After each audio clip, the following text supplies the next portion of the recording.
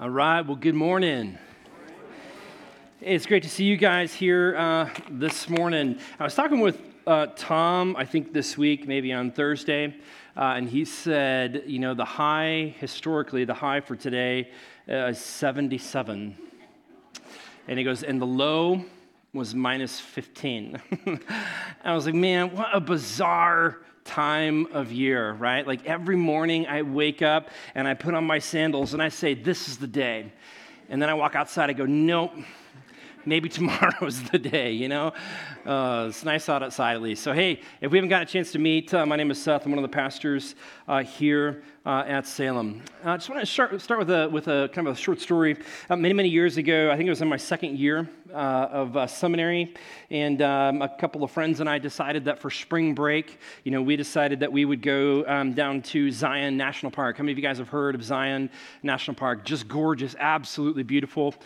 So we went down and we spent, I think, 3 or 4 days rock climbing, which was just really fun. And so part of how we got there is that we flew into Vegas to get a car, drove down, and then on our way back, we wanted to drive across the Hoover Dam.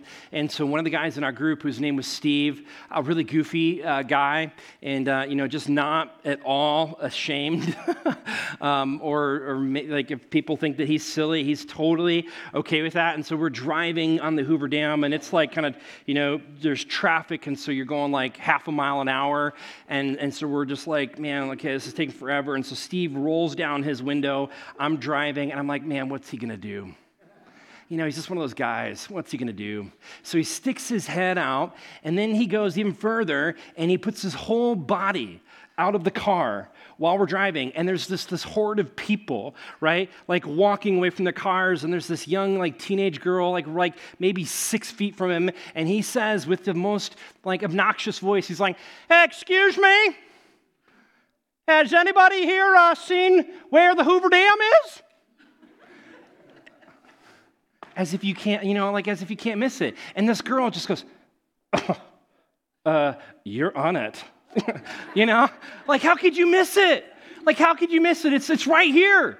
It's right in front of you. And so as I was thinking about that and doing a little bit of research this week, I found that that's actually not that unrealistic. There's something, it's not so much about the Hoover Dam, but just in general, right? We have this thing as human beings, it's called what's been labeled, or at least inattentional blindness. How many of you guys have heard of that? Yeah, nobody. Okay, great. Okay, inattentional blindness. Studies have shown that we as humans can make incorrect assumptions about our environment, which can inhibit our ability to actually see something that's right in front of your face. That's something that's right in front of you. And so I thought, man, come on, really? And so then they have this picture, like they're going to demonstrate how this works. And I'm like, man, I can do it. I can beat the test. And so they show us a picture of this bathroom, sink and whatnot. And then it says, find the toothbrush. And I'm like, how hard is that? Come on, And so I look, and there right in the front of the sink is this toothbrush, right? And I click it on the photo, and it puts a little outline around it. And it goes, congratulations, you found the normal-sized toothbrush. I was like, what? And I look, and then lo and behold, in the back, behind this one, up against the mirror on the counter, is like this 4-foot toothbrush. And I was like, what? How did I miss that? Like, how? Like, how is that even possible? And so here's the thing, apparently it has to do with the scale, right? Is that we have a tendency to miss objects that are right in front of us when they are inconsistent with their surroundings. You see, you would think that you go look for a toothbrush, you're going to see the biggest one. And yet, because you're expecting the small one, what you find is the small one. It's really this fascinating and interesting thing, right? So relative size is just one of the many pieces, they say, that contribute to our expectations. And that's an important word for this morning, right? And so one of the guys, he goes on, he says this, he says, when we are not paying attention to something, we are surprisingly likely not to see it. Doesn't matter how big it is. You're not looking for it, you may not see it. You expect something to be small, and you might find that you find the small one, but you miss the really big thing. And so here's what's interesting, right? As the study goes on, right? They say once you know the big one is there, it's like, well, duh, it's obvious. And so they do a next picture, and it says, like, is there an abnormal size stop sign? And you're like, well, of course, duh. Yeah, I got this. And like, it's only because you knew to look for it. It's only because you knew what you were looking for that you would identify, that you would see the largest thing in front of you. Here's the deal. We have been in a series in Ruth. We're moving into the final week of Jesus' life, starting with his triumphal entry. Today, we want to start just with the launching pad of Ruth. In this last week, you might remember that kind of our big idea this last week was this, is that God's redemption is greater than our struggle. Right? God's redemption is greater than, right? It's the greater than symbol. It's greater than our struggle. And so in the midst of an uncertain future, not knowing what God is going to do next, right? Here's the deal, right? Is that in the midst of our struggle, the best way through the struggle is to point people to Jesus. Right? That's kind of what we talked about. Here's the thing, though, right? If we're talking about the greatness of God's redemption, right, this whole thing is contingent on what? Us perceiving and seeing and experiencing the greatness of God's redemption. And so all of a sudden we go, gosh, maybe God's redemption is so big and so great that I've actually missed what's right in front of me. Right? It's so big, I wasn't looking for it, and maybe I'm missing what's right in front of it. Maybe I have the wrong expectations, whatever it is, right? This is what we're going to find is that God's redemption, his love, can actually be easy to miss. And so my hope this morning is that we can actually, begin to see in a new way how big God's redemption actually is. So we're going to jump in to the book of Ruth. And we're only going to do these last couple of verses because really this is a springboard or a launching pad for us to really get to Jesus, okay? Because this is a story of Ruth. It's a story about Naomi and Ruth and Boaz and the grandson and all that stuff. And yet it ends with this lineage of David, which is kind of a weird thing. So here's what it says. It says in verse 18. It says, now these are the generations of Perez. Perez fathered Hezron. Hezron fathered Ram. Ram fathered Amminadab. Amminadab fathered Nahshon. Nahshon fathered Salmon. Salmon fathered Boaz. Boaz fathered Obed. And Obed fathered Jesse. And Jesse fathered David. Whew, okay, right? You get through that and you go, that's a lot of stuff, a lot of just fathering to get to this guy, to this person named David. Here's the key, though. This is what's so important, right? Is that David is born where? In Bethlehem. Because he's of the line of Jesse, of Obed, right? All the way back to Boaz. So the Davidic line of the David king that every other king is going to be compared to for the rest of history was born in Bethlehem. Where is Jesus born?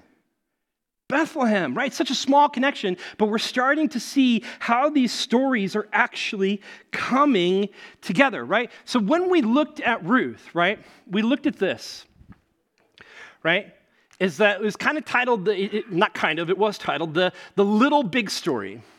And what I love about this is that the little story kind of represents, you and I and Ruth's journey and Naomi's journey and Boaz's journey, right? It's the life and the story that's right in front of us. And really, it's the only life that we know, right? And so when you think about the little story, right, how does this story go, right? It's all about this. It's about a son. Right? What starts with infertility ends with fertility in Ruth. That's the little story. And God brings redemption into the story by providing a son. And yet, here's the thing, right? As we're talking about David, as we're moving forward, pointing people to Jesus, the big story that God is enacting here is this. It's not just about a small, little tiny baby. It's about God's son. So we're shifting from the Son to the Son, the divine creator, equal with God, right? That's who we're talking about, and that's where we're going. And so that's how these two stories really are actually blending and pointing us and moving us forward. And so when we think about it from an illustration standpoint, so you've got two cups, okay? So let's just say that this story represents the little story. This is Ruth's story, or maybe it's your story. or mine. It doesn't matter, right? Let's just say it's roots, and then this is Jesus. This is the God's big story, okay? If you and I, if we come back over here and we look at this from a linear perspective, which is all that we can really do, the only story that I can really see is right here in front of me. I can't see the future. I don't know the future. I'm just realizing I'm just sticking my butt out to people. Sorry. All I can see is this that's right in front of me. But if I come around and I move to God's perspective, all of a sudden what I see is that what starts here is fulfilled here. Do you get that? See, this is Ruth's story, and it's pointing to David, but ultimately it's pointing us really to Jesus. And it's the difference between looking at the story versus looking through the story. And this is where we find ourselves, right, when we think about Ruth. And here's what's so hard, I think, about Ruth, is that Ruth lives in this kind of strange, already but not yet tension, right? So she and her and Naomi, right, they're in the midst of grief and hardship and pain. And all they can see is the story that God is revealing. They don't know the future. They don't know about Jesus. They don't know that stuff. And so what they do know is that God is a redeeming God, that at some way, shape, or form, God's going to show up and do something amazing. That's what they know. But they're still living in the grief. And so it's kind of this tension between knowing and trusting that God's going to show up, but at the same time going, man, right now I'm still in the middle of something hard. And it's painful. Right? It's challenging, right? And so here's the deal, right? As I think through this, as I look at our story, you and I, the little story, right? I did this last week. I kind of started, and I want to just build off of this, right? Is that for so many times is that you and I, when we think about our little story, we think about it being full, and we want to be full. And this cup contains all of my dreams and hopes and expectations about what God would do for me in life. And yet sometimes what happens is that tragedy or something strikes, and what we realize is that over time is that I'm just slowly leaking. And the more tragedy, the more things that go wrong, the more that I leak, the faster that I drain, whatever that is. But for so many of us, what we end up doing in life is what our expectations are of God. It's like, gosh, I am broken. God, would you keep going. Oh, I'm full again. But then what happens is that over time you go, oh, I'm half full. Right? And before you know it, you're actually in a place where you go, man, I'm not just leaking, I am empty. I'm just empty. And so how is it that God can redeem this? Simple. It wasn't simple back then, it's simple now. Here's how it works. Here's my story, here's Jesus, here's how they work. Guys, the only way that you can ever experience true fullness in this life is through Jesus. It's the only way when those cups are put together. You see how that works? And so now all of a sudden we go, okay, so if we're thinking about Ruth and the way that we're moving into this whole Jesus story, fast forward all the way to Palm Sunday. Because you think about Jesus, right? He's been doing his thing, right? And so he's been teaching and healing. At some point in his ministry, what does he do? He sets his face towards Jerusalem, like with these eyes of intentionality, like I came here to do something and I will not be thwarted. My purpose isn't just to teach and just to heal. It's deeper, it's bigger, it's far more reaching. And so he sets his eyes on Jerusalem. And he travels down into the area, okay? So here's where we jump into Matthew chapter 21. This is where we find ourselves, right? Here it is, chapter 21, verse 1. It says, now when they drew near to Jerusalem and came to Bethphage, to the Mount of Olives. Now, let me just stop there, because in Matthew, he doesn't list it, but in Mark, he actually tells us that they came near to Bethany and to Bethphage. Why is that significant? I think it is because Bethany would have been a natural place for Jesus to stop and stay the night. Who lives in Bethany? Mary and Martha. Who also lives in Bethany? Lazarus. What happened to Lazarus?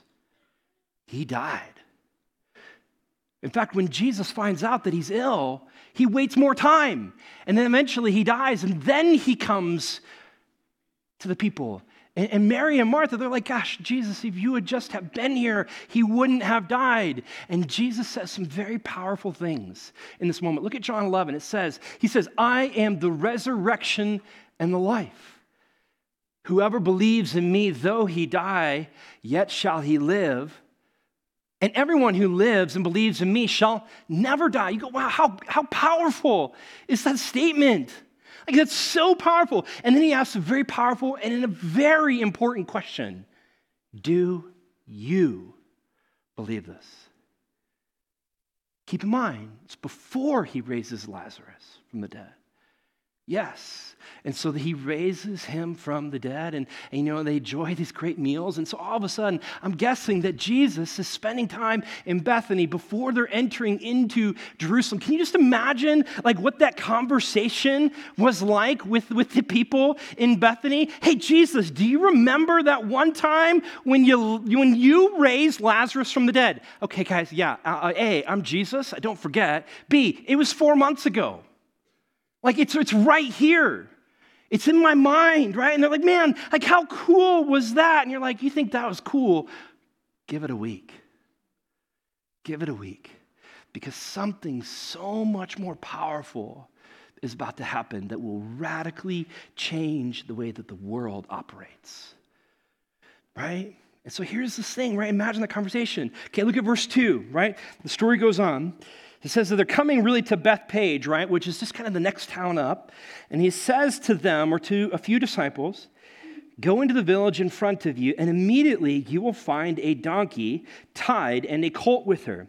Untie them and bring them to me. If anyone says anything to you, you shall say, the Lord needs them, and he will send them at once. Okay, great. That's awesome. Like, you look at this, and one of the most natural questions that people like to ask here is, how in the world did he know? I don't know. One commentator I read, he goes, it's possible that Jesus just had an arrangement with the guy. I was like, boring. Come on. Like maybe it's divine knowledge. We don't know. But he does. And either way, I think that actually a far more important question is not how did he know, because that's rabbit trails. What do we know? Why is this important? That's a better question. Okay, look at the next verse. It says, this took place to fulfill what was spoken by the prophet, saying, say to the daughter of Zion, behold, your king is coming to you, humble and mounted on a donkey, on a colt, the foal of a beast of burden. Okay, so why is this important? First and foremost, the obvious, he's fulfilling scripture. He's fulfilling a prophecy spoken by Zechariah a long time ago. Okay, that's really important. But there's extra added layers to this. And I want to start with this, right? So as we look at Jesus, so Jesus' movements here, right? If he were to start in Bethany, then he would have, kind of climbed up here or kind of come up the side of the mountain. Because here's the Mount of Olives just to the east of Jerusalem. In between the two is this big valley called the Kidron Valley. Right? And it's a pretty good climb, right? And so if Jesus is kind of trekking here, right, he gets to this point, and what's he going to end up doing? This is the path that he'll eventually take. He'll probably come, down the mountain. He'll go across the Kidron Valley. He'll go back up the mountain on the other side, and then he'll come potentially, I think, down this way through the southern gate and into Jerusalem proper, okay? So that's why I think this, and you're going to go, why is that significant, okay? Take a look at this. There's some key words here, right? The key word in the sentence, or two key words, is king and donkey. King and donkey. You go, why in the world is that significant? Okay, this is where we're going to start to get to the expectations piece of this, right? Why the people, as they celebrate Jesus, have some of the wrong expectations. Because remember that Ruth ends with the line of David. We know that the Messiah or the coming king is going to come through the line and the lineage of King David. Okay? We know that that's true. But when you get to the end of David's life, with all of his successes, all of his accomplishments, he's brought peace and stability and firmness to the nation. And yet you go, did David conquer the most fundamental problems with the world? No. Right? He didn't. Did he deal with the sin of humanity? No, he didn't. Right? And so at the end of David's life, right, there's this shift. Because there's still God's work, there's still redemption, there's still a Messiah to come. And so there's this power vacuum as David is about to pass, and his son Adonijah sets himself up because he assumes, I'll be king. And David's like, nope, that's wrong, bad assumption. Solomon is going to be king because that's what God told me. Solomon's going to be king. So what does he do? He sends for Solomon to come into Jerusalem, and he sends him his royal donkey to ride on. And in such a way, what he's doing is that he's saying, not Adonijah, Solomon is the rightful king. Here's why that's significant. Because the riding of the donkey happens at the spring of Gihon, only natural freshwater source right next to the city. Do you want to know where that is? It's right here. And so it's in this space that Solomon, the line of David, rightful king, next king, would trot on a donkey or slowly gallop, I don't know what they do, into Jerusalem. And Jesus, I think, mimics the same steps as Solomon. You see, he knows exactly what he's walking into. He's fulfilling the prophecy. Not just the prophecy, it's not just like fulfilling scripture. He's actually, he's gonna build into the expectations of the people. Because when you see a guy coming on a donkey from the spring of Gihon, and people are shouting about this guy named King, what are you going to expect? King. Like out with Rome. This is the time in which God is going to show up. He's going to depose the Roman rulers, and this guy right here is going to sit on the throne. He's going to reestablish our city. He's going to reestablish our nation, and life will be good. That, I think, is the expectation of the people. But we're getting a little far ahead of ourselves, okay?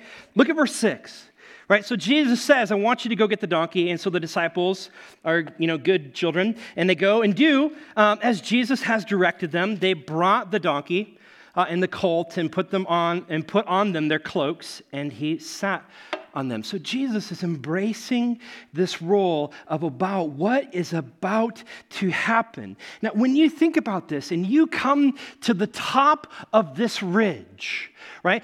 We call this the triumphal entry. Because it mimics and enacts this whole Solomon movement. We call it the triumphal entry. And so when I think of triumph, I go, man, I don't think that what Jesus is thinking about in terms of triumph is what the world and the city was thinking about in triumph. When I was a sophomore in college, I was living in Colorado at the time, and so I had a couple buddies that came out and visited, and so we went and we climbed Long's Peak in Colorado, which is 14,000 footer, not super safe, but super fun and great. And so we went and we climbed this thing, right? And so you get to the end and you go around and through the keyhole, and then you go across and cut across the narrows, and at the very end, there's this big chute. It's like rock like this. It's just like flat, and you just got to put your hands in cracks and climb and scramble all the way to the top. And I tell you what, when I got to the top of that thing, boy, I felt triumphant. I felt good, and so like as a sophomore in college, I was like, yeah, let's take a picture. And so you got the three of us as guys, and you do this. No smile, no rejoicing, pure conquering. Pure triumph, right? And it's pureness in that. And yet, gosh, I go, for so many people who think about triumph, it's something that injects life into them. Whether it's a sport thing or a win thing or an accomplishment thing, it's injecting life into themselves. And for Jesus, triumph actually meant death. You see, it's a very different thing, a very different expectation for Jesus as he sits atop of this donkey. And here's the thing, as you were to crest the Mount of Olives, as you come from Bethpage just on the east, which by the way, Bethpage is the city limits for Jerusalem. So he wants to make sure he rides that donkey all the way in through the whole and entire city limits.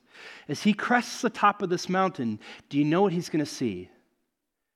He's going to see this. He's going to see something similar to this, minus Nikki and I. So in the background, right, you've got the walls of Old City Jerusalem and the temple.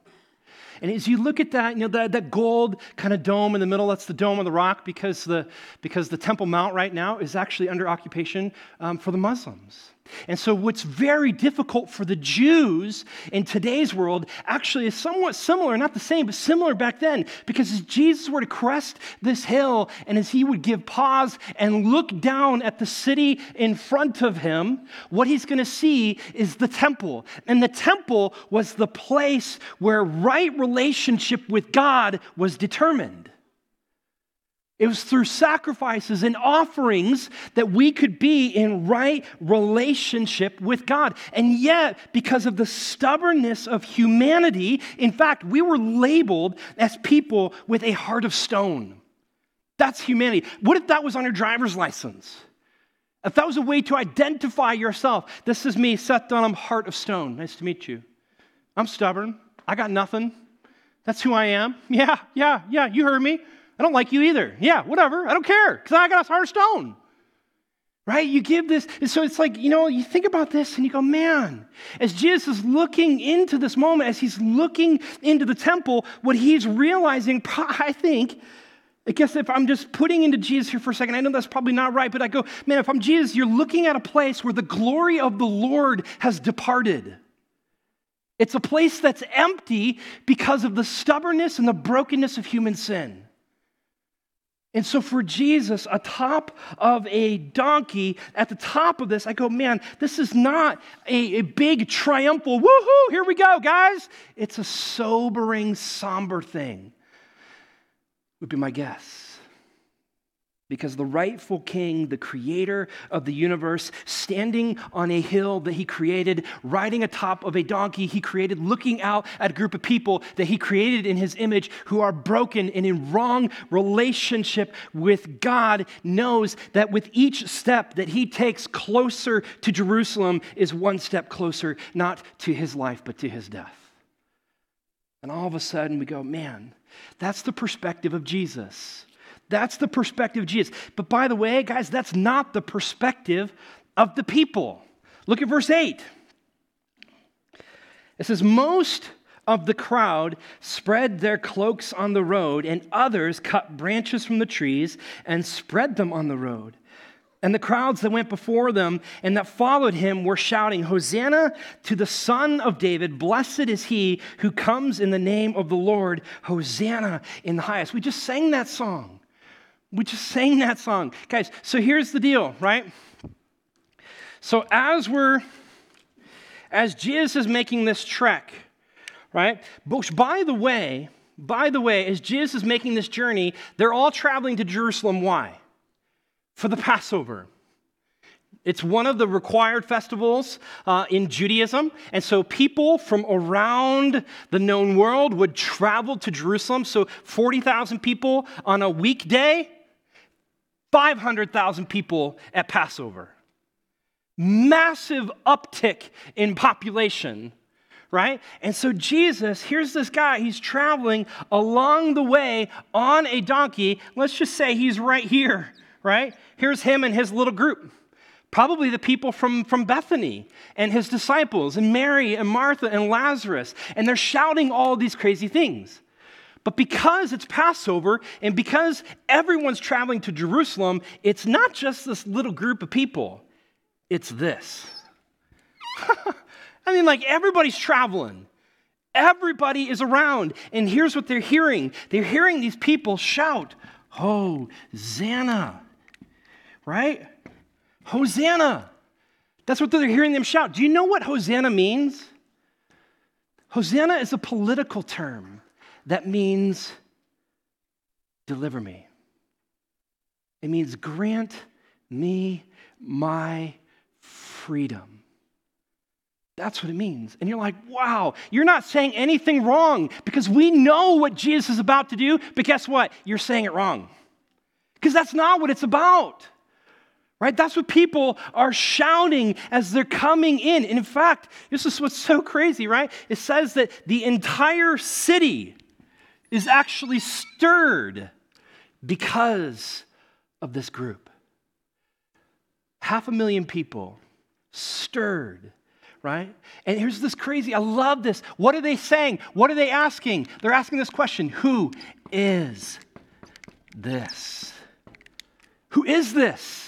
That's their question. Like, who is it that's entering in? And all of a sudden, you begin to think about the palm branches, and you begin to think about the cloaks on the road, and now you go, man, like, you think about their expectations. Like, this is the king. This is the guy who's going to do it. Who is this? And people are like, here's the deal. It's Jesus, the prophet Jesus from Nazareth of Galilee. And you go, man, this feels incredibly triumphant. And yet little do they know that what they think will bring them life will bring Jesus death. So important. Guys, we've been in Ruth, we've been talking about redemption. And so redemption is this: as God looks into the brokenness and the chaos of the world, he says, I don't care if it's Seth's story or your story or all of the collective nature of humanity's story, I am not okay with this being broken. And so he engages and he interacts and he goes in and he buys back people. He buys back stories and situations for his own purpose, right? And so we know that God is a God of redemption. But here's the kicker. As we come back to this, right? You see, here's the little story. The little story is that as the people look at Jesus triumphantly riding into the city, here's what they think.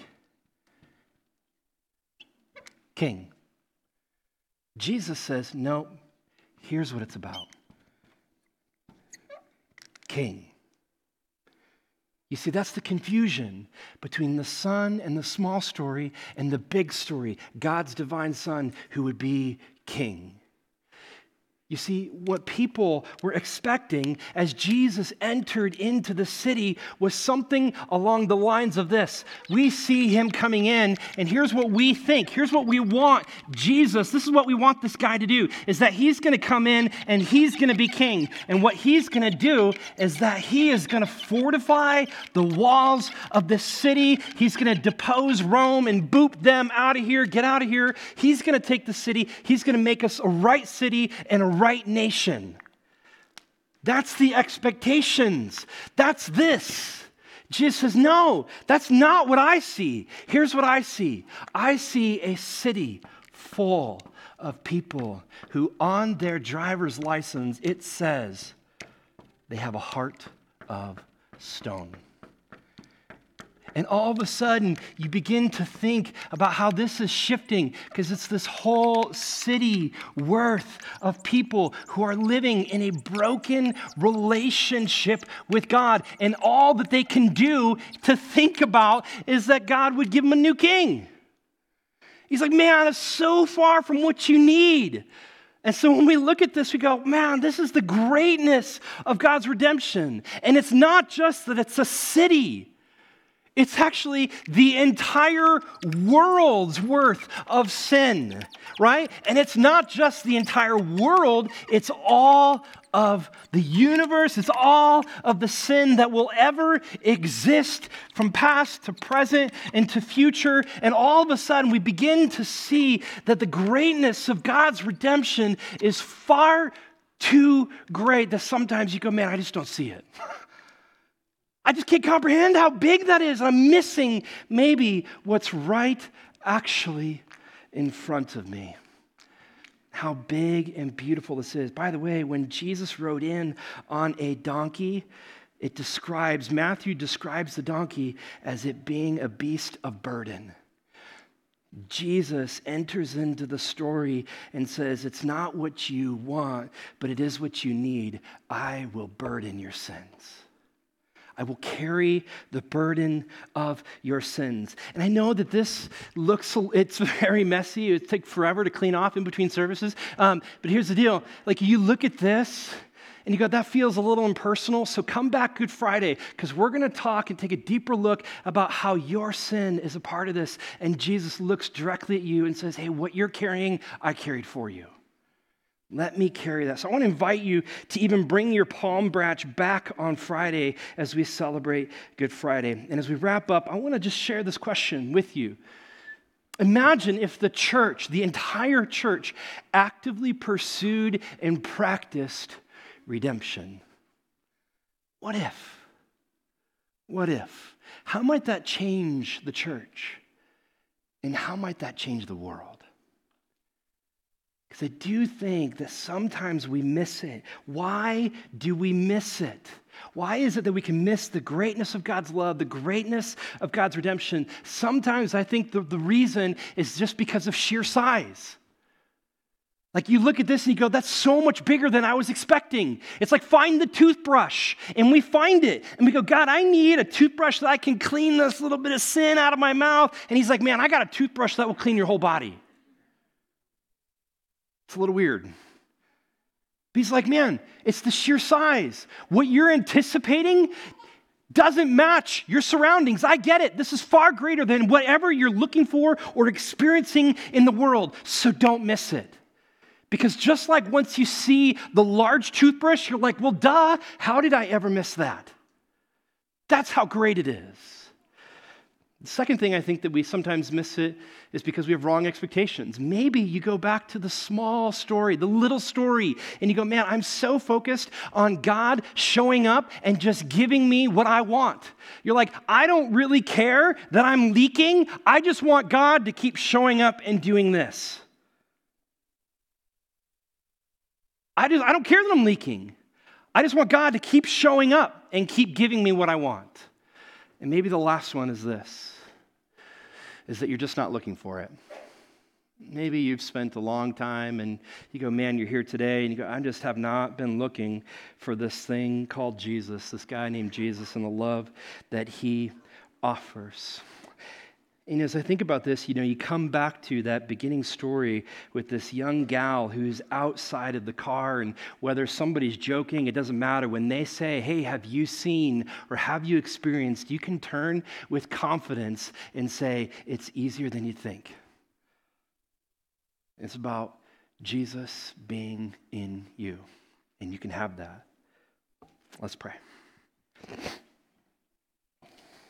Heavenly Father, Lord, this morning, Lord, as we finish and as we wrap up, we're moving on from Ruth and with this little big story, and we've been able to wrestle with the ways in which our story is being intertwined in the midst of whether it's grief or rejoicing, being intertwined with your large story.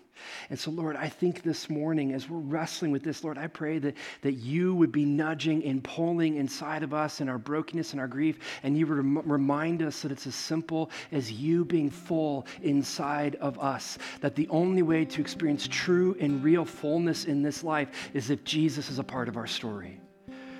And that we would come to you this morning, not with palm branches that we wave, that we demand and expect a king that will give us whatever we want, but that we would wave palm branches with full rejoicement and sing, Hosanna, deliver me, not just from my grief, but deliver me from my sin. And that would be the cry of our hearts. And so this morning, may we experience this rich and depth of your love, that you come to us and say, no matter where you're at, I've got you. We love you. In your name we pray. Amen.